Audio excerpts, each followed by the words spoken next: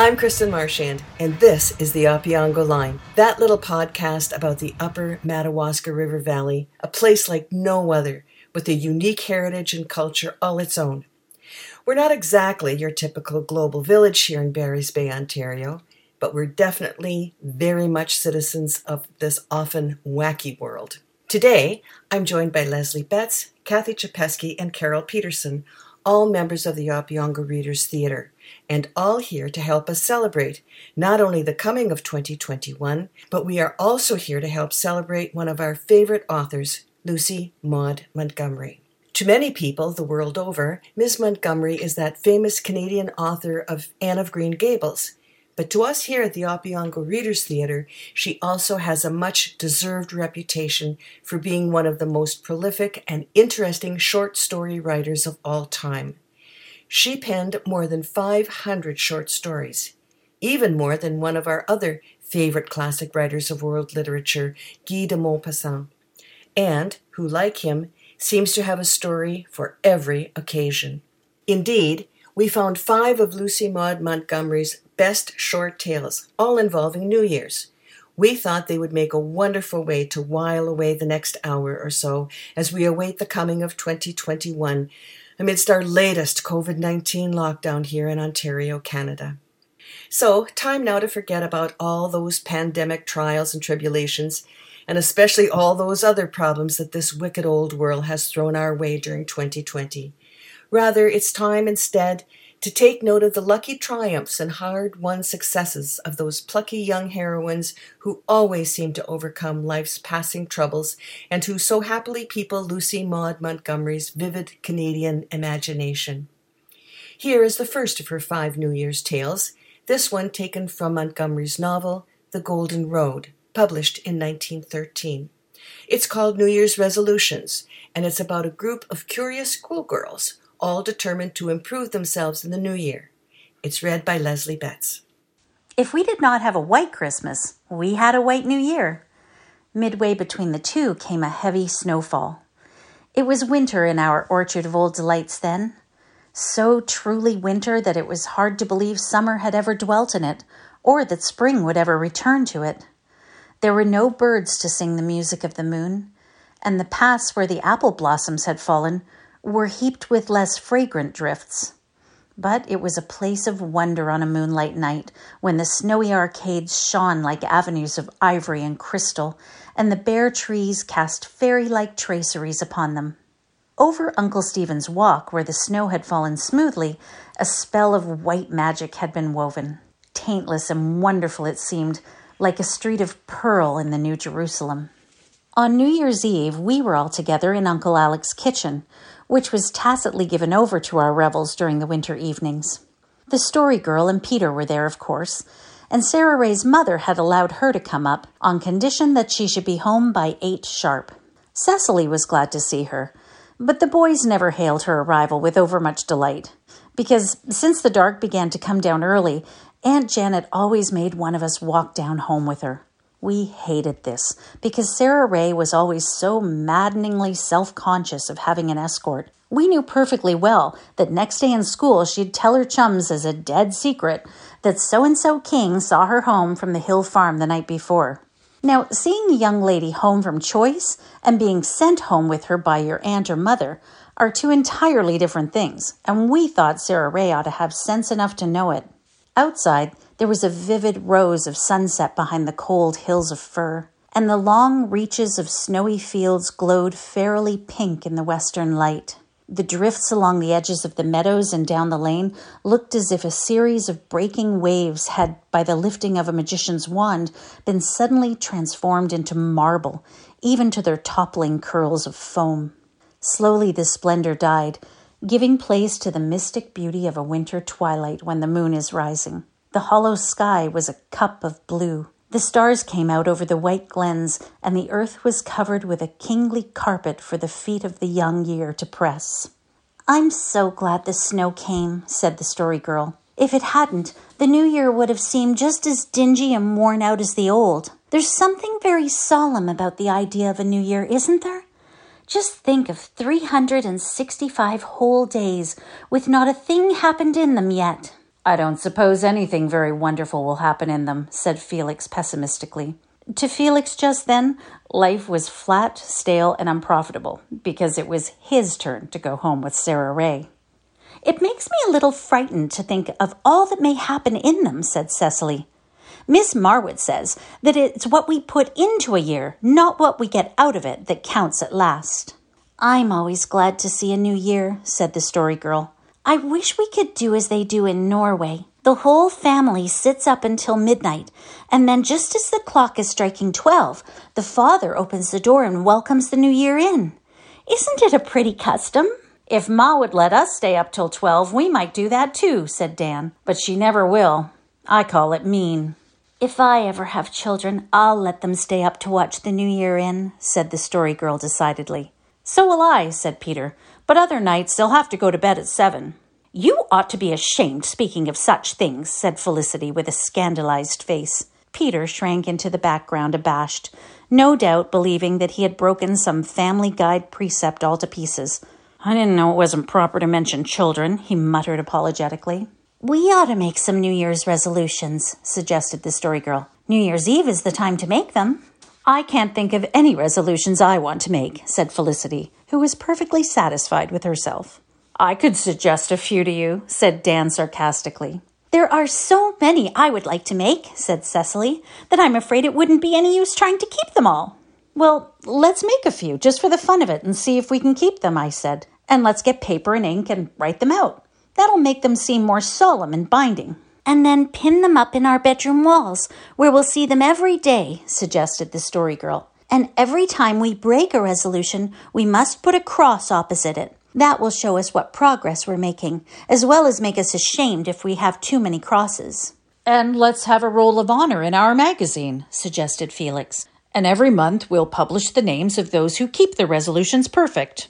I think it's all nonsense, said Felicity. But she joined our circle around the table, though she sat for a long time with a blank sheet before her. Let's each make a resolution in turn, I said. I'll lead off. And recalling with shame certain unpleasant differences of opinion I had lately with Felicity, I wrote down in my best hand, I shall try to keep my temper always. You'd better, said Felicity tactfully.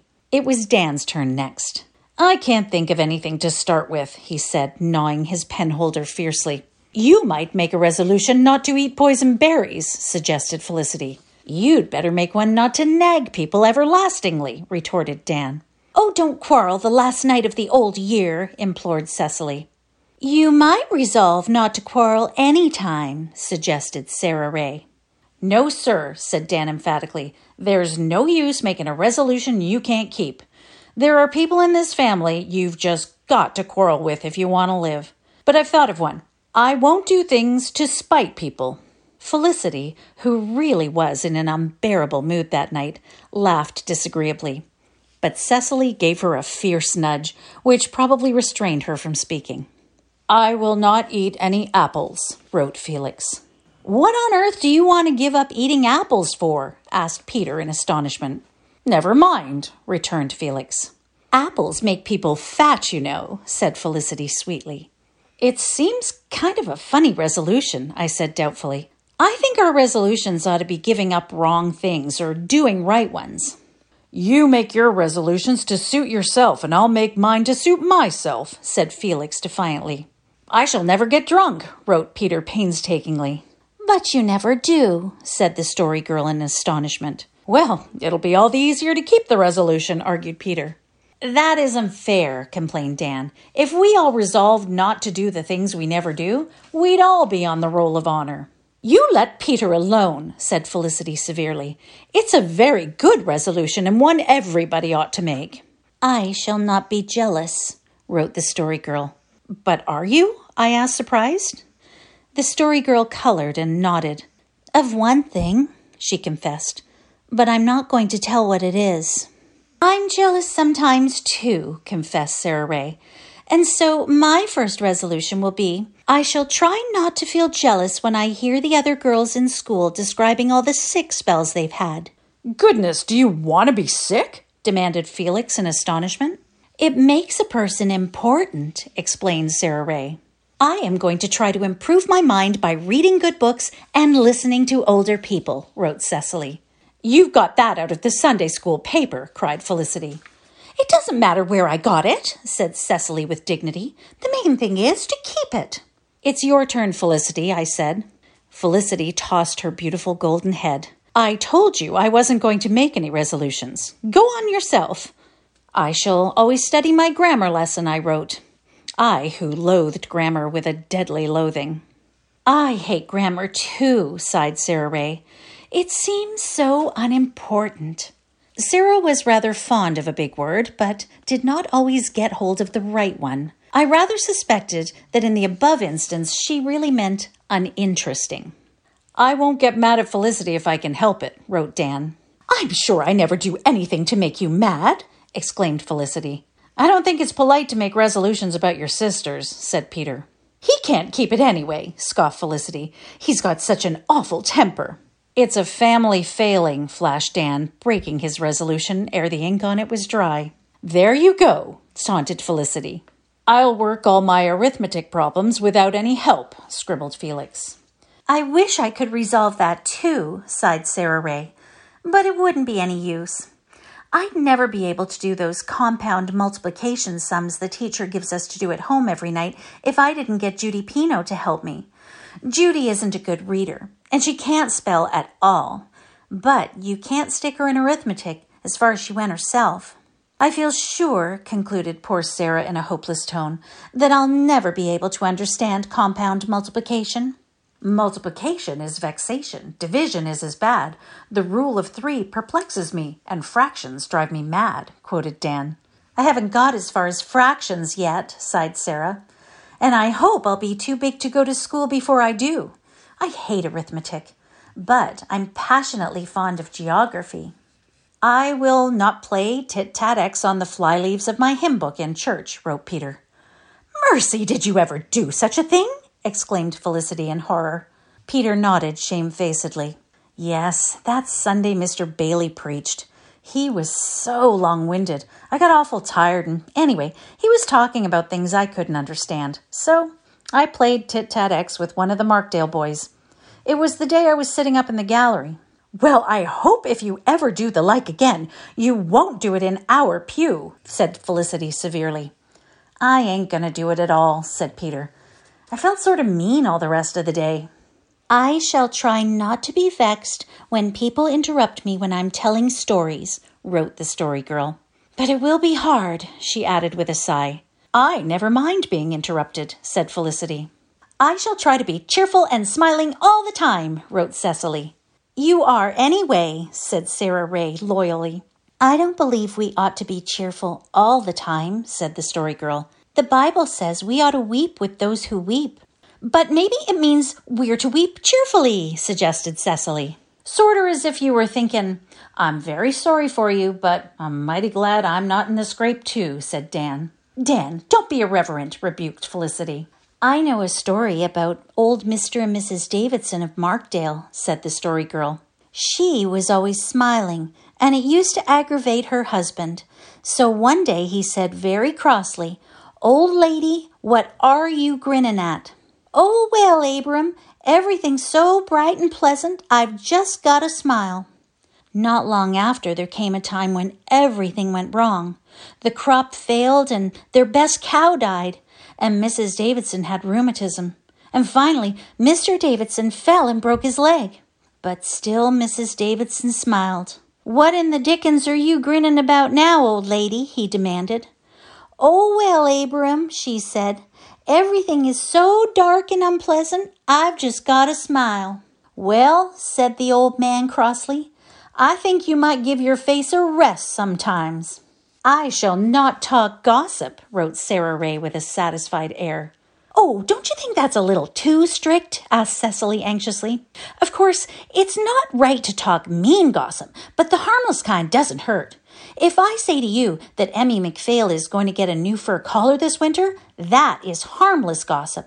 But if I say I don't see how Emmy McPhail can afford a new fur collar when her father can't pay my father for the oats he got from him, that would be mean gossip. If I were you, Sarah, I'd put mean gossip. Sarah consented to this amendment. I will be polite to everybody, was my third resolution, which passed without comment. I'll try not to use slang, since Cecily doesn't like it, wrote Dan. I think some slang is real cute, said Felicity. The Family Guys said it's very vulgar, grinned Dan. Doesn't it, Sarah Stanley? Don't disturb me, said the Story Girl dreamily. I'm just thinking a beautiful thought. I've thought of a resolution to make, cried Felicity. Mr. Marwood said last Sunday we should always try to think beautiful thoughts, and then our lives would be very beautiful. So I shall resolve to think a beautiful thought every morning before breakfast. Can you only manage one a day? Queried Dan. And why before breakfast? I asked. Because it's easier to think on an empty stomach, said Peter, in all good faith. But Felicity shot a furious glance at him. I selected that time, she explained with dignity, because when I'm brushing my hair before my glass in the morning, I'll see my resolution and remember it. Mr. Marwood meant that all our thoughts ought to be beautiful, said the Story Girl. If they were, people wouldn't be afraid to say what they think. They oughtn't to be afraid anyhow, said Felix stoutly. I'm going to make a resolution to say just what I think always. And do you expect to get through the year alive if you do? Asked Anne. It might be easy enough to say what you think if you could always be sure just what you do think, said the Story Girl. So often, I can't be sure. How would you like it if people always just said what they think to you? Said Felicity. I'm not very particular what some people think of me, rejoined Felix. I notice you don't like to be told by anybody that you're fat, retorted Felicity. Oh, dear me, I do wish you wouldn't all say such sarcastic things to each other, said poor Cecily plaintively. It sounds so horrid, the last night of the old year. Dear knows where we'll all be this night next year. Peter, it's your turn. I will try, wrote Peter, to say my prayers every night regular, and not twice one night because I don't expect to have time the next, like I did the night before the party, he added. I suppose you never said your prayers until we got you to go to church, said Felicity, who had had no hand in inducing Peter to go to church, but had stoutly opposed it, as recorded in the first volume of our family history. I did too, said Peter. Aunt Jane taught me to say my prayers. Ma hadn't time, being his father had run away. Ma had to wash at night, same as in daytime. I shall learn to cook, wrote the Story Girl, frowning. You'd better resolve not to make puddings of, began Felicity, then stopped as suddenly as if she'd bitten off the rest of her sentence and swallowed it. Cecily had nudged her, so she'd probably remembered the Story Girl's threat that she would never tell another story if she was ever twitted with the pudding she had made from sawdust. But we all knew what Felicity had started to say, and the Story Girl dealt her a most uncousinly glance. I will try not to cry because Mother won't starch my aprons, wrote Sarah Ray. Better resolve not to cry about anything, said Dan kindly. Sarah Ray shook her head forlornly. That would be too hard to keep. There are times when I have to cry. It's a relief. Not to the folks who have to hear you, muttered Dan aside to Cecily. Oh, hush, whispered Cecily back. Don't go and hurt her feelings the last night of the old year. Is it my turn again? Well, I'll resolve not to worry because my hair is not curly, but I'll never be able to help wishing it was. Why don't you curl it as you used to do then? Asked Anne. You know very well that I've never put my hair up in curl papers since the time Peter was dying of the measles, said Cecily reproachfully. I resolved then I wouldn't because I wasn't sure it was quite right. I will keep my fingernails neat and clean, I wrote. There, that's 4 resolutions. I'm not going to make any more. 4's enough. I shall always think twice before I speak, wrote Felix. That's an awful waste of time, commented Dan. But I guess you'll need to if you're always going to say what you think.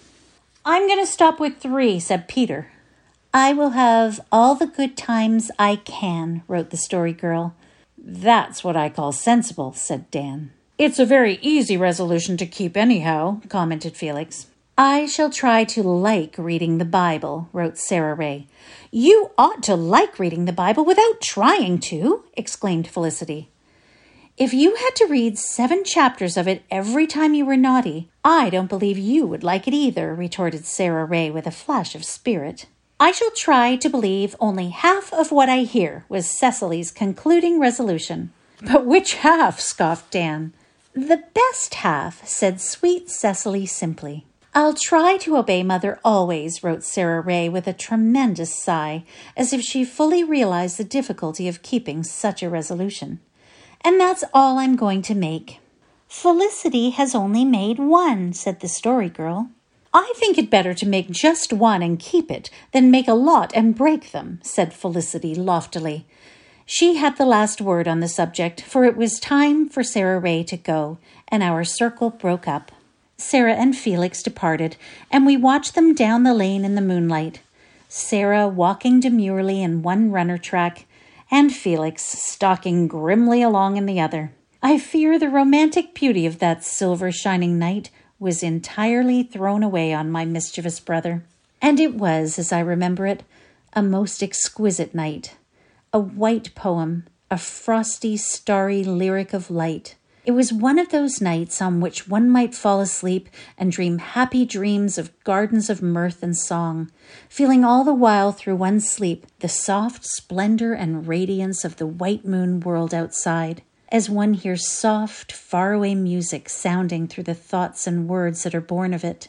As a matter of fact, however, Cecily dreamed that night that she saw 3 full moons in the sky, and wakened up crying with the horror of it. That was New Year's Resolutions, read by Lesley Betts. Our next short story was written in 1910 and is called Uncle Richard's New Year's Dinner.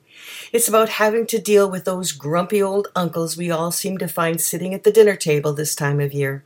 It's read by Cathy Chapeskie. Prissy Baker was in Oscar Miller's store New Year's morning buying matches, for New Year's was not kept as a business holiday in Quincy, when her uncle, Richard Baker, came in. He did not look at Prissy, nor did she wish him a happy New Year. She would not have dared. Uncle Richard had not been on speaking terms with her or her father, his only brother, for 8 years. He was a big, ruddy, prosperous-looking man, an uncle to be proud of, Prissy thought wistfully, if only he were like other people's uncles, or indeed like what he used to be himself. He was the only uncle Prissy had, and when she had been a little girl, they had been great friends, but that was before the quarrel, in which Prissy had had no share, to be sure, although Uncle Richard seemed to include her in his rancor. Richard Baker, so he informed Mr. Miller, was on his way to Navarre with a load of pork. I didn't intend going over until the afternoon, he said, but Joe Hemming sent word yesterday he wouldn't be buying pork after 12 today. So I have to tote my hogs over at once. I don't care about doing business New Year's morning. Should think New Year's would be pretty much the same as any other day to you, said Mr. Miller, for Richard Baker was a bachelor, with only old Mrs. Janeway to keep house for him. Well, I always like a good dinner on New Year's, said Richard Baker. It's about the only way I can celebrate. Mrs. Janeway wanted to spend the day with her son's family over at Oriental, so I was laying out to cook my own dinner. I got everything ready in the pantry last night, for I got word about the pork. I won't get back from Navarre before 1 o'clock, so I reckon I'll have to put up with a cold bite. After her Uncle Richard had driven away, Prissy walked thoughtfully home. She had planned to spend a nice lazy holiday with the new book her father had given her at Christmas and a box of candy. She did not even mean to cook a dinner, for her father had had to go to town that morning to meet a friend, and would be gone the whole day. There was nobody else to cook dinner for. Prissy's mother had died when Prissy was a baby. She was her father's housekeeper, and they had jolly times together. But as she walked home, she could not help thinking about Uncle Richard. He would certainly have cold New Year cheer, enough to chill the whole coming year. She felt sorry for him, picturing him returning from Navarre, cold and hungry, to find a fireless house and an uncooked dinner in the pantry. Suddenly, an idea popped into Prissy's head. Dared she? Oh, she never could. But he would never know. There would be plenty of time. She would. Prissy hurried home, put her matches away, took a regretful peep at her unopened book, then locked the door and started up the road to Uncle Richard's house 1/2 mile away. She meant to go and cook Uncle Richard's dinner for him, get it all beautifully ready, then slip away before he came home. He would never suspect her of it. Prissy would not have him suspect for the world. She thought he would be more likely to throw a dinner of her cooking out of doors than to eat it. 8 years before this, when Prissy had been 9 years old, Richard and Irving Baker had quarreled over the division of a piece of property. The fault had been mainly on Richard's side, and that very fact made him all the more unrelenting and stubborn. He had never spoken to his brother since, and he declared he never would. Prissy and her father felt very badly over it, but Uncle Richard did not seem to feel badly at all. To all appearances, he had completely forgotten that there were such people in the world as his brother Irving and his niece Prissy. Prissy had no trouble in breaking into Uncle Richard's house, for the woodshed door was unfastened. She tripped into the hostile kitchen with rosy cheeks and mischief sparkling in her eyes. This was an adventure. This was fun. She would tell her father all about it when he came home at night, and what a laugh they would have. There was still a good fire in the stove, and in the pantry Prissy found the dinner in its raw state. A fine roast of fresh pork, potatoes, cabbage, turnips, and the ingredients of a raisin pudding, for Richard Baker was fond of raisin puddings, and could make them as well as Mrs. Janeway could, if that was anything to boast of. In a short time the kitchen was full of bubbling and hissings and appetizing odours. Prissy enjoyed herself hugely, and the raisin pudding, which she had rather doubtfully mixed up, behaved itself beautifully. It was all coming together as the clock struck 12. Uncle Richard said he'd be home by 1, so I'll set the table now, dish up the dinner, and leave it where it will keep warm until he gets here. Then I'll slip away home. I'd like to see his face when he steps in. I suppose he'll think one of the Jenner girls across the street has cooked his dinner. Prissy soon had the table set, and she was just peppering the turnips when a gruff voice behind her said, "Well, well, what does this mean?" Prissy whirled around as if she had been shot, and there stood Uncle Richard in the woodshed door. Poor Prissy! She could not have looked or felt more guilty if Uncle Richard had caught her robbing his desk. She did not drop the turnips for a wonder, but she was too confused to set them down, so she stood there holding them, her face crimson, her heart thumping, and a horrible choking in her throat. I came up to cook your dinner for you, Uncle Richard. I heard you say in the store that Mrs. Janeway had gone home and that you had nobody to cook your New Year's dinner for you. So I thought I'd come and do it, but I meant to slip away before you came home."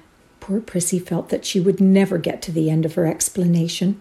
Would Uncle Richard be angry? Would he order her from the house? "It was very kind of you," said Uncle Richard dryly. "It's a wonder your father let you come."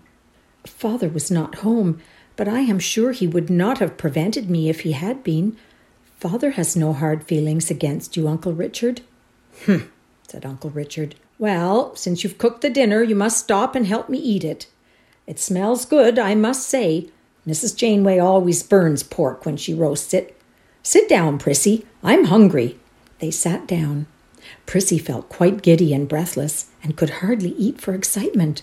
But Uncle Richard had evidently brought home a good appetite from Navarre, and he did full justice to his New Year's dinner. He talked to Prissy too, quite kindly and politely, and when the meal was over, he said slowly, "I'm much obliged to you, Prissy, and I don't mind owning to you that I'm sorry for my share in the quarrel, and have wanted for a long time to be friends with your father again, but I was too ashamed and proud to make the first advance.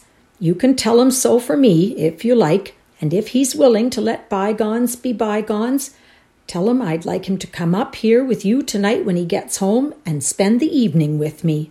"Oh, he will come, I know," cried Prissy joyfully. "He has felt so badly about not being friendly with you, Uncle Richard.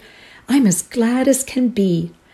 Prissy ran impulsively around the table and kissed Uncle Richard. He looked up at his tall, girlish niece with a smile of pleasure.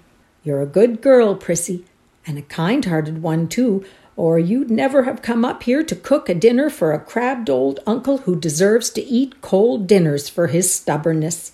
It made me cross today when folks wished me a happy new year.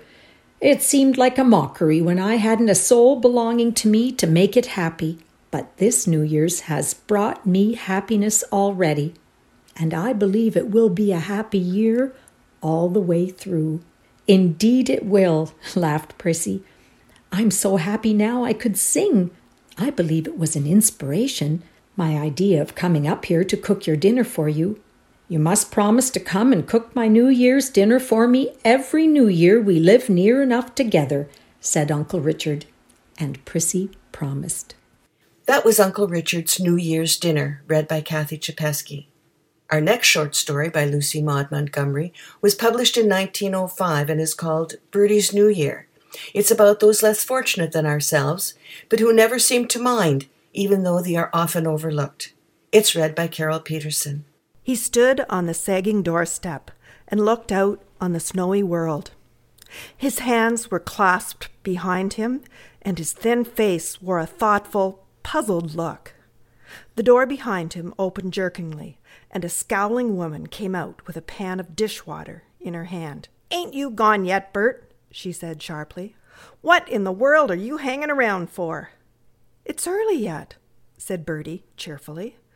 "I thought maybe George Fraser'd be along and I'd get a lift as far as the store."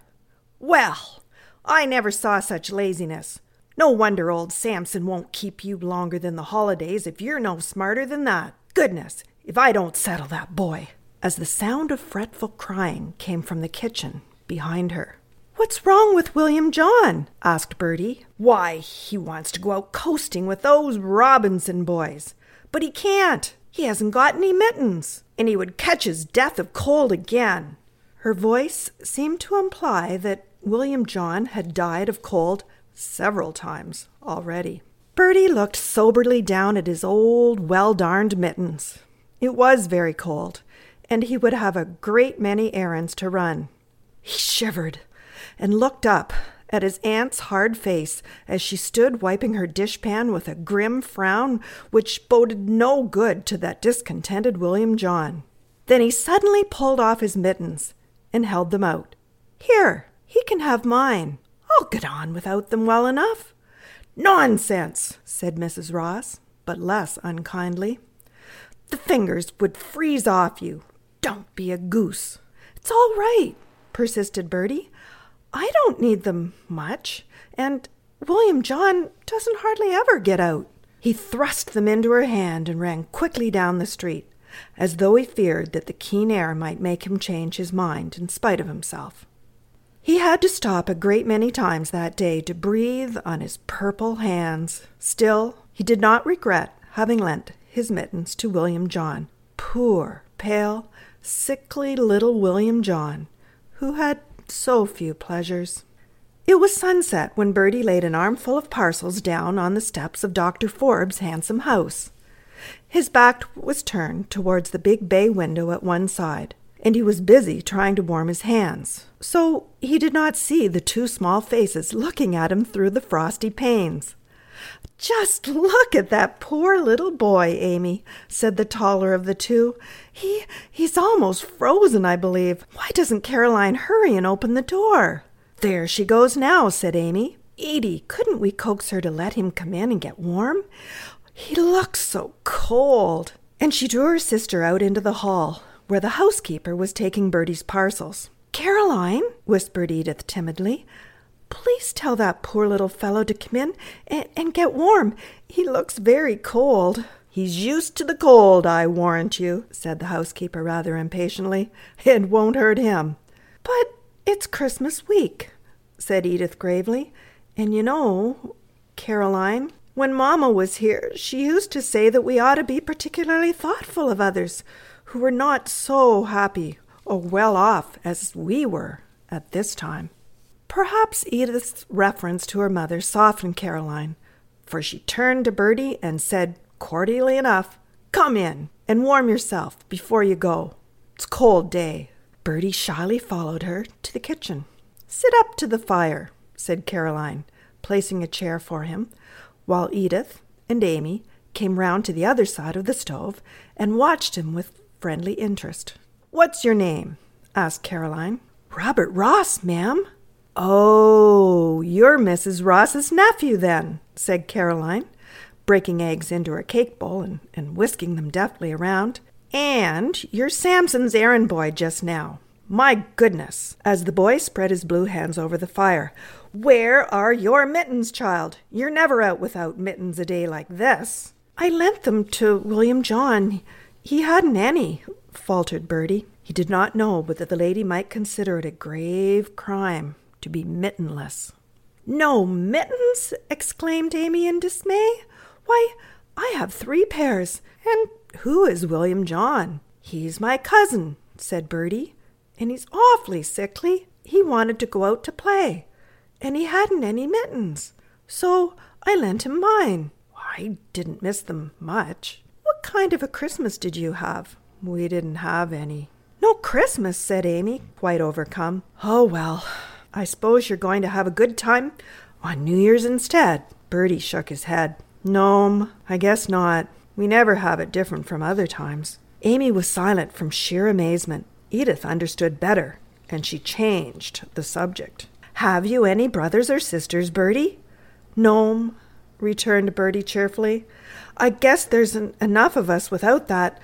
I must be going now. I'm very much obliged to you." Edith slipped from the room as he spoke and met him again at the door. She held out a pair of warm-looking mittens. "These are for William John," she said simply, "so that you can have your own. They are a pair of mine, which are too big for me. I know Papa will say it's all right. Goodbye, Bertie." "Goodbye, and thank you," stammered Bertie as the door closed. Then he hastened home to William John. That evening, Dr. Forbes noticed a peculiarly thoughtful look on Edith's face as she sat gazing into the glowing coal fire after dinner. He laid his hand on her dark curls inquiringly. "What are you musing over?" "There was a little boy here today," began Edith. "Oh, such a dear little boy," broke in Amy eagerly from the corner, where she was playing with her kitten. "His name was Bertie Ross. He brought up the parcels, and we asked him in to get warm. He had no mittens, and his hands were almost frozen. Oh, Papa, just think, he said he never had any Christmas or New Year at all." "Poor little fellow," said the doctor. "I've heard of him. Pretty hard time he has of it, I think." "He was so pretty, Papa, and Edie gave him her blue mittens for William John." "The plot deepens. Who is William John?" "Oh, a cousin or something, didn't he say, Edie? Anyway, he is sick, and he wanted to go coasting, and Bertie gave him his mittens. And I suppose he never had any Christmas either." "There are plenty who haven't," said the doctor, taking up his paper with a sigh. "Well, girlies, you seem interested in this little fellow, so if you like, you may invite him and his cousin to take dinner with you on New Year's night." "Oh, Papa," said Edith, her eyes shining like stars. The doctor laughed. "Write him a nice little note of invitation. You are the lady of the house, you know, and I'll see that he gets it tomorrow." And this was how it came to pass that Bertie received the next day his first invitation to dine out. He read the little note through 3 times in order fully to take in its contents, and then went around the rest of the day in deep abstraction, as though he was trying to decide some very important question. It was with the same expression that he opened the door at home in the evening. His aunt was stirring some oatmeal mush on the stove. "Is that you, Bert?" She spoke sharply. She always spoke sharply, even when not intending it. It had grown to be a habit. "Yes'm," said Bertie meekly, as he hung up his cap. "I suppose you've only got 1 day more at the store," said Mrs. Ross. "Samson didn't say anything about keeping you longer, did he?" "No, he said he couldn't. I asked him." "Well, I didn't expect he would. You'll have a holiday on New Year's anyhow. Whether you'll have anything to eat or not is a different question." "I've an invitation to dinner," said Bertie timidly. "Me and William John. It's from Dr. Forbes' little girls, the ones that gave me the mittens." He handed her the little note, and Mrs. Ross stooped down and read it by the fitful gleam of light which came from the cracked stove. "Well, you can please yourself," she said, as she handed it back, "but William John couldn't go if he had 10 invitations. He caught cold coasting yesterday. I told him he would, but he was bound to go. And now he's laid up for a week. Listen to him barking in the bedroom there." "Well, then, I won't go either," said Bertie with a sigh. It might be of relief, or it might be of disappointment. "I wouldn't go there all alone." "You're a goose," said his aunt. "They wouldn't eat you. But as I said, please yourself. Anyhow, hold your tongue about it to William John, or you'll have him crying and bawling to go too." The caution came too late. William John had already heard it, and when his mother went in to rub his chest with liniment, she found him with the ragged quilt over his head, crying. "Come, William John, I want to rub you." "I don't want to be rubbed. Go away," sobbed William John. "I heard you out there. You needn't think I didn't. Bertie's going to Dr. Forbes to dinner, and I can't go." "Well, you've only yourself to thank for it," returned his mother. "If you hadn't persisted in going out coasting yesterday, when I wanted you to stay in, you'd have been able to go to Dr. Forbes. Little boys who won't do as they're told always get into trouble. Stop crying now. I dare say if Bertie goes, they'll send you some candy or something." But William John refused to be comforted.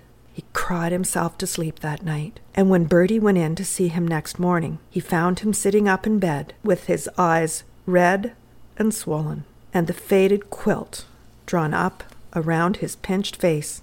"Well, William John, how are you?" "I ain't any better," replied William John mournfully. "I suppose you'll have a great time tomorrow night, Bertie." "Oh, I'm not going since you can't," said Bertie cheerily. He thought this would comfort William John, but it had exactly the opposite effect. William John had cried until he could cry no more, but he turned around and sobbed. "There now," he said in tearless despair. "That's just what I expected. I did suppose you couldn't go. You wouldn't tell me about it. You're mean as mean can be. Come now, William John, don't be so cross. I thought you'd rather have me home. But I'll go if you want me to." "Honest now?" "Yes, honest. I'll go anywhere to please you. I must be off to the store now. Goodbye." Thus committed, Bertie took his courage in both hands and went. The next evening at dusk found him standing at Dr. Forbes' door with a very violently beating heart. He was carefully dressed in his well-worn best suit and a neat white collar. The frosty air had crimsoned his cheeks, and his hair was curling round his face. Caroline opened the door and showed him into the parlour, where Edith and Amy were eagerly awaiting him. "Happy New Year, Bertie!" cried Amy. But why, where is William John?" "He couldn't come," answered Bertie anxiously. "He was afraid he might not be welcome without William John. He's real sick. He caught cold and has to stay in bed, but he wanted to come awful bad." "Oh, dear me, poor William John," said Amy in a disappointed tone. But all further remarks were cut short by the entrance of Dr. Forbes. "How do you do?" he said, giving Bertie's hand a hearty shake. "But where is the other little fellow my girls were expecting?" Bertie patiently reaccounted for William John's non-appearance. "It's a bad time for colds," said the doctor, sitting down and attacking the fire. "I dare say, though, you have to run so fast these days that a cold couldn't catch you.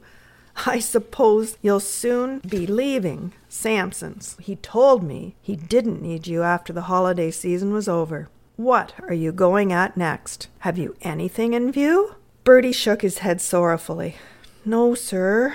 But," he added more cheerfully, "I guess I'll find something if I hunt around lively. I almost always do." He forgot his shyness.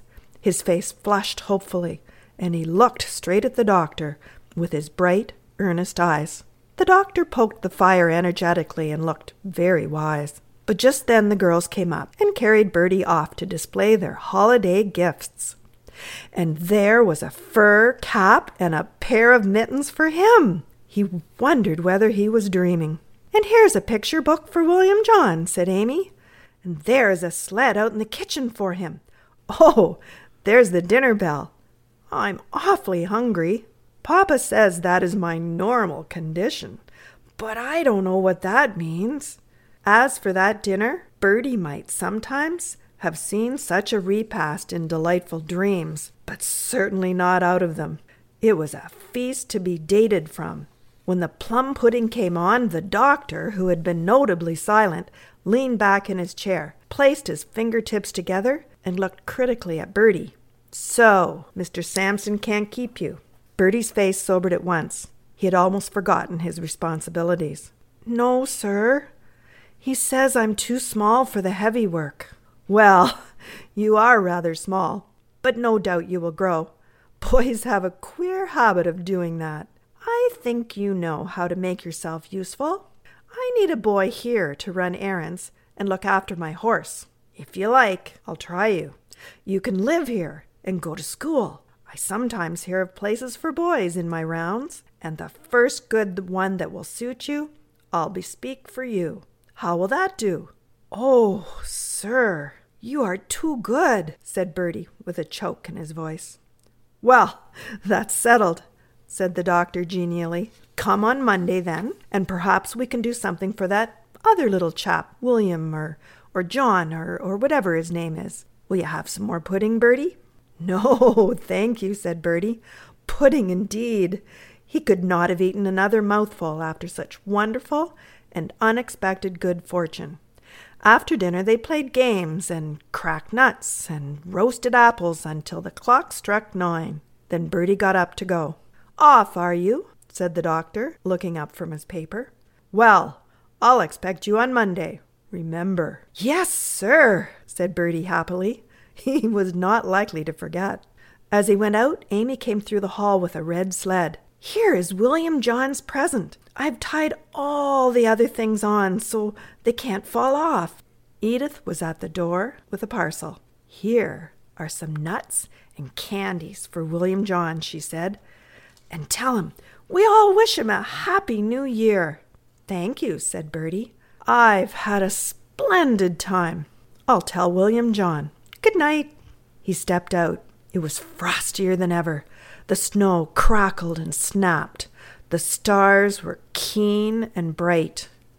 But to Bertie, running down the street with William John's sled thumping merrily behind him, the world was aglow with rosy hope and promise. He was quite sure he could never forget this wonderful new year. That was Bertie's New Year, read by Carol Peterson. Our next short story is entitled Ida's New Year's Cake. It was also published in 1905 and is about those infernal screw-ups that always seem to happen to us when we can least deal with them. It is read by Lesley Betts. Mary Craig and Sarah Reed and Josie Pye had all flocked into Ida Mitchell's room at their boarding house to condole with each other because none of them was able to go home for New Year's. Mary and Josie had been home for Christmas, so they didn't really feel so badly off, but Ida and Sarah hadn't even that consolation. Ida was a third-year student at the Clifton Academy. She had holidays and nowhere, so she mournfully affirmed to spend them. At home, 3 brothers and a sister were down with the measles, and as Ida had never had them, she could not go there, and the news had come too late for her to make any other arrangements. Mary and Josie were clerks in a Clifton bookstore, and Sarah was stenographer in a Clifton lawyer's office, and they were all jolly and thoughtless and very fond of one another. "This will be the first New Year's I've ever spent away from home," sighed Sarah, nibbling chocolate fudge. "It does make me so blue to think of it, and not even a holiday. I'll have to go to work just the same. Now, Ida here, she doesn't really need sympathy. She has holidays, a whole fortnight, and nothing to do but enjoy them." "Holidays are dismal things when you've nowhere to holiday," said Ida mournfully. The time drags horribly, but never mind, girls. I've a plummy bit of news for you. I'd a letter from Mother today, and bless the dear woman, she is sending me a cake, a New Year's cake, a great big spicy, mellow, delicious fruit cake. It will be along tomorrow, and girls, we'll celebrate when it comes. I've asked everybody in the house up to my room for New Year's Eve, and we'll have a royal good time. How splendid, said Mary. There's nothing I like more than a slice of real, countrified, homemade fruitcake where they don't scrimp on eggs or butter or raisins. You'll give me a good big piece, won't you, Ida? As much as you can eat, promised Ida. I can warrant Mother's fruitcake. Yes, we'll have a jamboree. Miss Monroe has promised to come in too. She says she has a weakness for fruitcake. Breathed all of the girls. Miss Monroe was their idol, whom they had to be content to worship at a distance as a general thing. She was a clever journalist who worked on a paper and was reputed to be writing a book. The girls felt they were highly privileged to be boarding in the same house and counted that day lost on which they did not receive a businesslike nod or an absent-minded smile from Miss Monroe. If she ever had time to speak to one of them about the weather, that fortunate one put on airs for a week. And now to think that she had actually promised to drop into Ida's room on New Year's Eve and eat fruitcake. There goes that funny little namesake of yours, Ida, said Josie, who was sitting by the window. She seems to be staying in town over the holidays, too. Wonder why? Perhaps she doesn't belong anywhere. She really is a most forlorn-appearing little mortal. There were 2 Ida Mitchells attending the Clifton Academy. The other Ida was a plain, quiet, pale-faced little girl of 15 who was in the 2nd year. Beyond that, none of the 3rd-year Ida Mitchell set knew anything about her, or tried to find out. She must be very poor, said Ida carelessly. She dresses so shabbily, and she always looks so pinched and subdued. She boards in a little house out on Marlborough Road, and I pity her if she has to spend her holidays there, for a more dismal place I never saw. I was there once on the trail of a book I had lost. Oh, going, girls? Well, don't forget tomorrow night. Ida spent the next day decorating her room and watching for the arrival of her cake. It hadn't come by tea time, and she concluded to go down to the express office and investigate. It would be dreadful if that cake didn't turn up in time, with all the girls and Miss Monroe coming in. Ida felt that she would be mortified to death. Inquiry at the express office discovered 2 things. A box had come in for Miss Ida Mitchell Clifton, and said box had been delivered to Miss Ida Mitchell Clifton. One of our clerks said he knew you personally, boarded next door to you, and he'd take it round himself, the manager informed her. There must be some mistake, said Ida in perplexity. I don't know any of the clerks here. Oh, why, there's another Ida Mitchell in town. Can it be possible my cake has gone to her? The manager thought it very possible and offered to send around and see. But Ida said it was on her way home and she would call herself. At the dismal little house on Marlborough Road, she was sent up 3 flights of stairs to the other Ida Mitchell's small hall bedroom. The other Ida Mitchell opened the door for her. Behind her on the table was the cake. Such a fine, big brown cake with raisins sticking out all over it.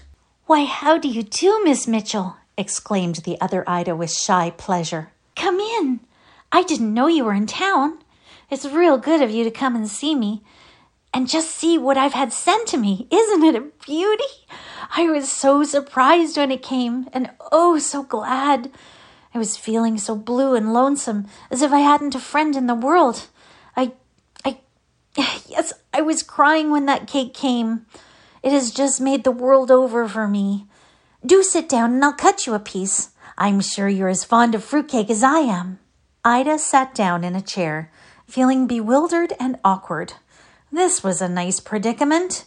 How could she tell that other Ida that the cake didn't belong to her? The poor thing was so delighted, and oh, what a bare, lonely little room. The big luxurious cake seemed to emphasize the bareness and loneliness. Who sent it to you? She asked lamely. It must have been Mrs. Henderson, because there's nobody else who would, answered the other Ida. 2 years ago, I was going to school in Trenton, and I boarded with her. When I left her to come to Clifton, she told me she would send me a cake at Christmas. Well, I expected that cake last year, and it didn't come. I can't tell you how disappointed I was. You'll think me very childish, but I was so lonely with no home to go to like the other girls. But she sent it this year, you see. It is so nice to think that somebody has remembered me at New Year's. It isn't the cake itself, it's the thought behind it. It has just made all the difference in the world. There, just sample it, Miss Mitchell. The other Ida cut a generous slice from the cake and passed it to her guest. Her eyes were shining and her cheeks were flushed. She was really a very sweet-looking little thing, not a bit like her usual pale, timid self. Ida ate the cake slowly. What was she to do? She couldn't tell the other Ida the truth about the cake. But the girls she had asked in to help eat it that very evening, and Miss Monroe. Oh dear, it was too bad. But it couldn't be helped. She wouldn't blot out that light on the other Ida's face for anything. Of course, she would find out the truth in time, probably after she had written to thank Mrs. Henderson for the cake, but meanwhile, she would have enjoyed the cake, and the supposed kindness back of it would tide her over in her New Year loneliness. "It's delicious," said Ida heartily, swallowing her own disappointment with the cake. I'm glad I happened to drop in as I was passing." Ida hoped that speech didn't come under the head of a fib. So am I, said the other Ida brightly. Oh, I've been so lonesome and downhearted this week. I'm so alone, you see. There isn't anybody to care. Father died 3 years ago, and I don't remember my mother at all. There is nobody but myself, and it is dreadfully lonely at times. When the academy is open and I have my lessons to study, I don't mind so much, but the holidays take all the courage out of me. "We should have fraternized more this week," smiled Ida, regretting that she hadn't thought of it before. "I couldn't go home because of the measles, and I've moped a lot. We might have spent the time together and had a real nice jolly holiday." The other Ida blushed with delight. "I'd love to be friends with you," she said slowly. "I've often thought I'd like to know you. Isn't it odd that we have the same name? It was so nice of you to come and see me. I'd love to have you come often." "I will," said Ida heartily. "Perhaps you will stay the evening," suggested the other Ida. "I've asked some of the girls who board here in to have some cake. I'm so glad to be able to give them something. They've all been so good to me. They're all clerks in stores, and some of them are so tired and lonely. It's so nice to have a pleasure to share with them. Won't you stay?" "I'd like to," laughed Ida, "but I have some guests of my own invited in for tonight. I must hurry home, for they will most surely be waiting for me." She laughed again as she thought what else the guests would be waiting for. But her face was sober enough as she walked home. "But I'm glad I left the cake with her," she said resolutely. "Poor little thing. It means so much to her. It meant only a good feed, as Josie says to me. I'm simply going to make it my business next term to be good friends with the other Ida Mitchell. I'm afraid we third-year girls are very self-centered and selfish. And I know what I'll do. I'll write to Abby Morton in Trenton to send me Mrs. Henderson's address, and I'll write her a letter to ask her not to let Ida know that she didn't send the cake." Ida went into a confectionery store and invested what Josie Pye was wont to call ready-to-wear eatables. Fancy cakes, fruit, and candies. When she reached her room, she found it full of expectant girls, with Miss Monroe enthroned in the midst of them. Miss Monroe, in a wonderful evening dress of black lace and yellow silk, with roses in her hair and pearls on her neck, all donned in honor of Ida's little celebration. I won't say that, just for a moment, Ida didn't regret that she had given up her cake. "Good evening, Miss Mitchell," cried Mary Craig gaily. "Walk right in and make yourself at home in your own room, do." We all met in the hall and knocked, Finally, Miss Monroe came, so we made bold to walk right in. Where is the only and original fruitcake, Ida? My mouth has been watering all day. The other Ida Mitchell is probably entertaining her friends at this moment with my fruitcake, said Ida with a little laugh. Then she told the whole story. I'm so sorry to disappoint you, she concluded, but I simply couldn't tell that poor lonely child that the cake wasn't intended for her. I've brought all the goodies home with me that I could buy, and we'll have to do the best we can without the fruitcake. Their best proved to be a very good thing. They had a jolly New Year's Eve, and Miss Monroe sparkled and entertained most brilliantly. They kept their celebration up until 12 to welcome the New Year in, and then they bade Ida good night. But Miss Monroe lingered for a moment behind the others to say softly, I want to tell you how good and sweet I think it was of you to give up your cake to the other Ida. That little bit of unselfishness was a good guerdon for your new year. And Ida, radiant-faced at this praise from her idol, answered heartily, I'm afraid I'm anything but unselfish, Miss Monroe, but I mean to try to be more this coming year, and think a little about the girls outside of my own little set, who may be lonely or discouraged. The other Ida Mitchell isn't going to have to depend on that fruitcake alone for comfort and encouragement for the next 12 months. That was Ida's New Year's Cake, read by Lesley Betts. We didn't want to end our show today without giving you at least one poignant remembrance of why Lucy Maud Montgomery remains not just famous, but a classic writer of world literature, continually found in print on library shelves everywhere and forever in the hands of people, young and old, the world over. So, we ransacked our own library and came up with what we think is one of the best New Year's stories that we've read in a long, long time. Here's New Year's Eve at the Light, taken from Anne's House of Dreams, published in 1917 during one of the world's darkest times at the height of the Great War. It's read by Cathy Chapeskie. The Green Gables folk went home after Christmas, Marilla under solemn covenant to return for a month in the spring. More snow came before New Year's and the harbor froze over, but the Gulf still was free beyond the white imprisoned fields. The last day of the old year was one of those bright, cold, dazzling winter days which bombard us with their brilliancy and command our admiration, but never our love. The sky was sharp and blue, the snow diamonds sparkled insistently, the stark trees were bare and shameless, with a kind of brazen beauty. The hills shot assaulting lances of crystal. Even the shadows were sharp and stiff and clear-cut, as no proper shadows should be. Everything that was handsome seemed 10 times handsomer and less attractive in the glaring splendor, and everything that was ugly seemed 10 times uglier, and everything was either handsome or ugly. There was no soft blending or kind obscurity or elusive mistiness in that searching glitter. The only things that held their own individuality were the firs. For the fir is the tree of mystery and shadow and yields never to the encroachments of crude radiance. But finally, the day began to realize that she was growing old. Then a certain pensiveness fell over her beauty which dimmed yet intensified it. Sharp angles, glittering points melted away into curves and enticing gleams.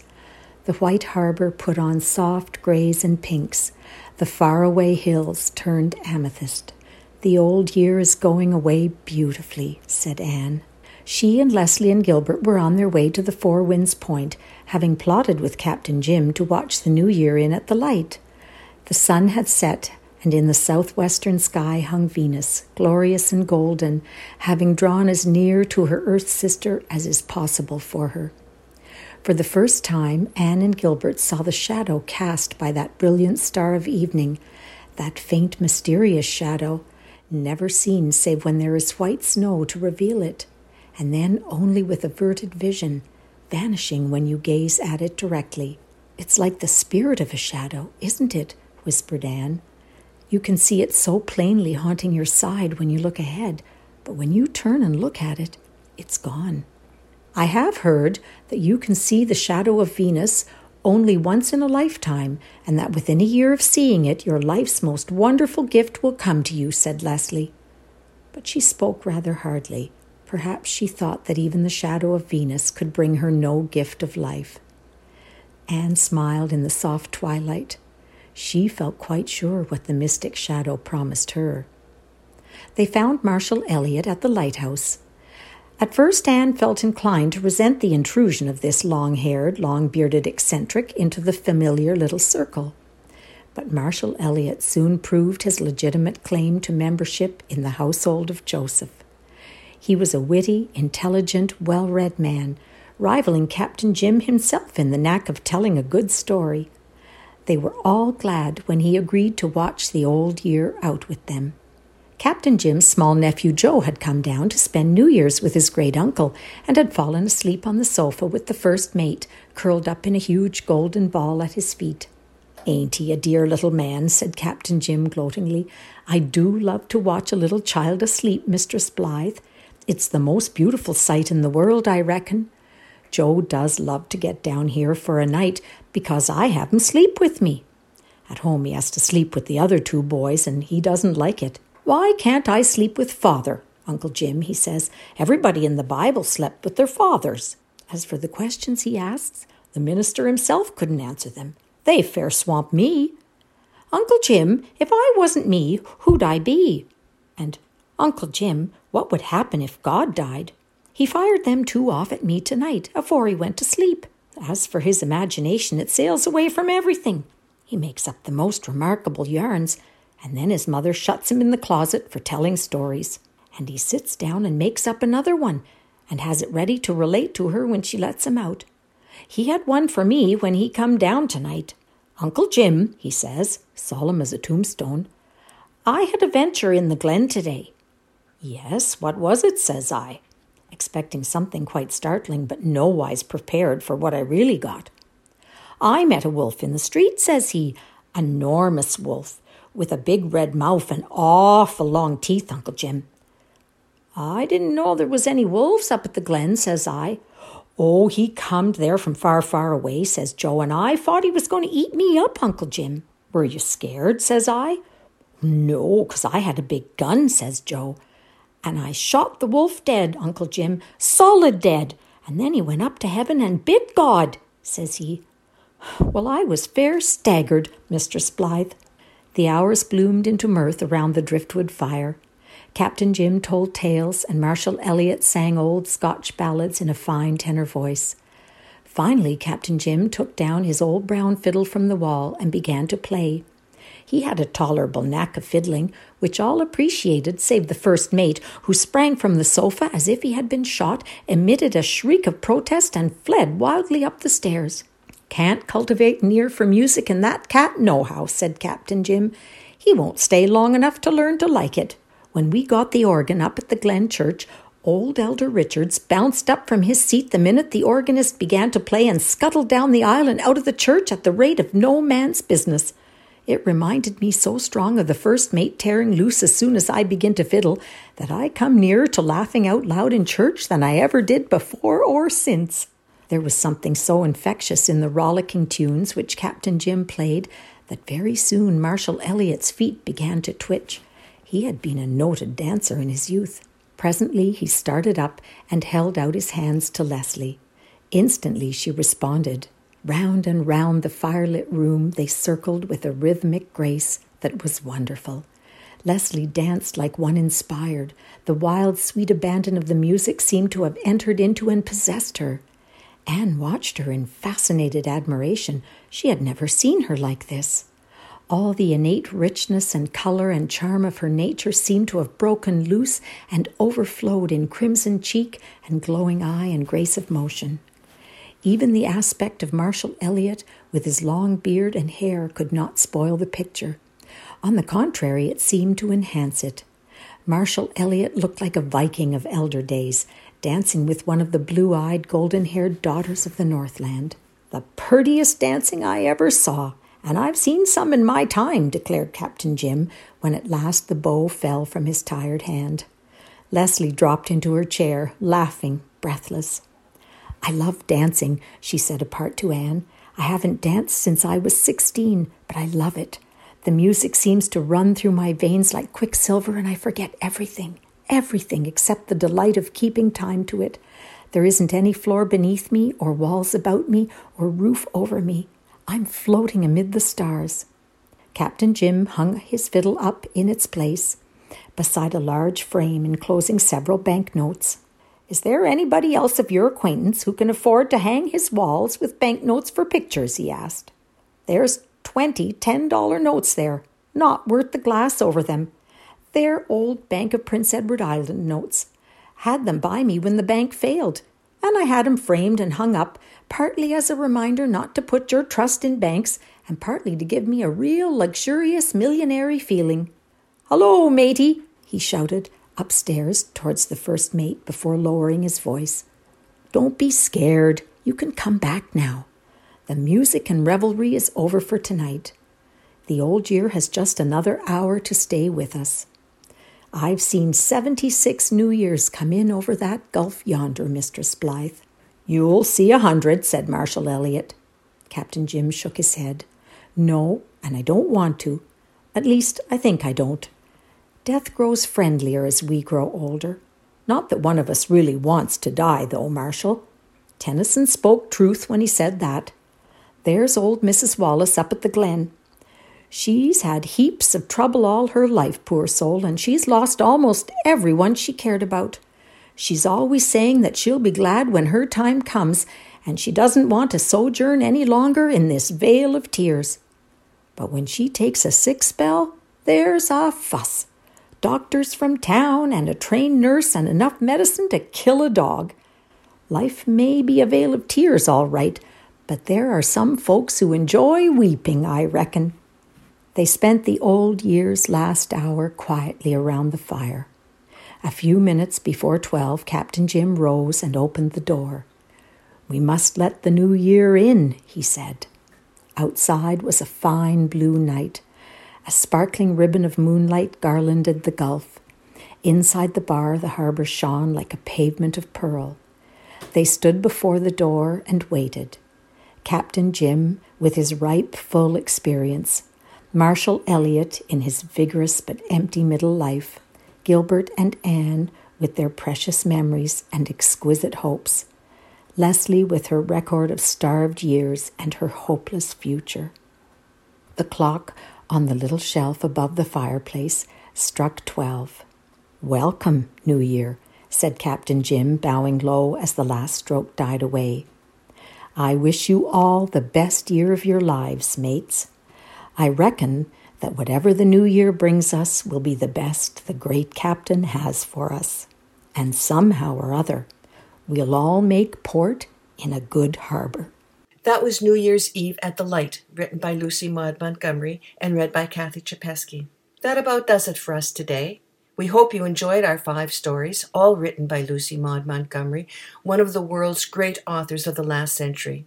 Not too surprisingly, those 5 stories have held up for more than 100 years, through good times and bad, through moments of great prosperity and moments of even greater despair. So whatever the past year has come to mean, or whatever hopes you have for the coming year, remember it's sometimes a good idea to just walk over to that bookshelf that all civilized people keep for themselves somewhere in their home, and simply sit down and read a short story, a novel, a biography, almost anything. It does a soul good, whether you live in a little global village like Barry's Bay or in a far-off place like Pango Pango. Remember, nothing beats letting your imagination revel in the giddy joy of reading such classics of world literature as those written by Lucy Maud Montgomery.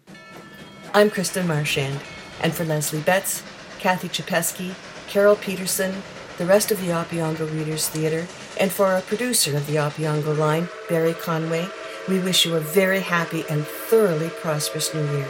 Good day, and God bless.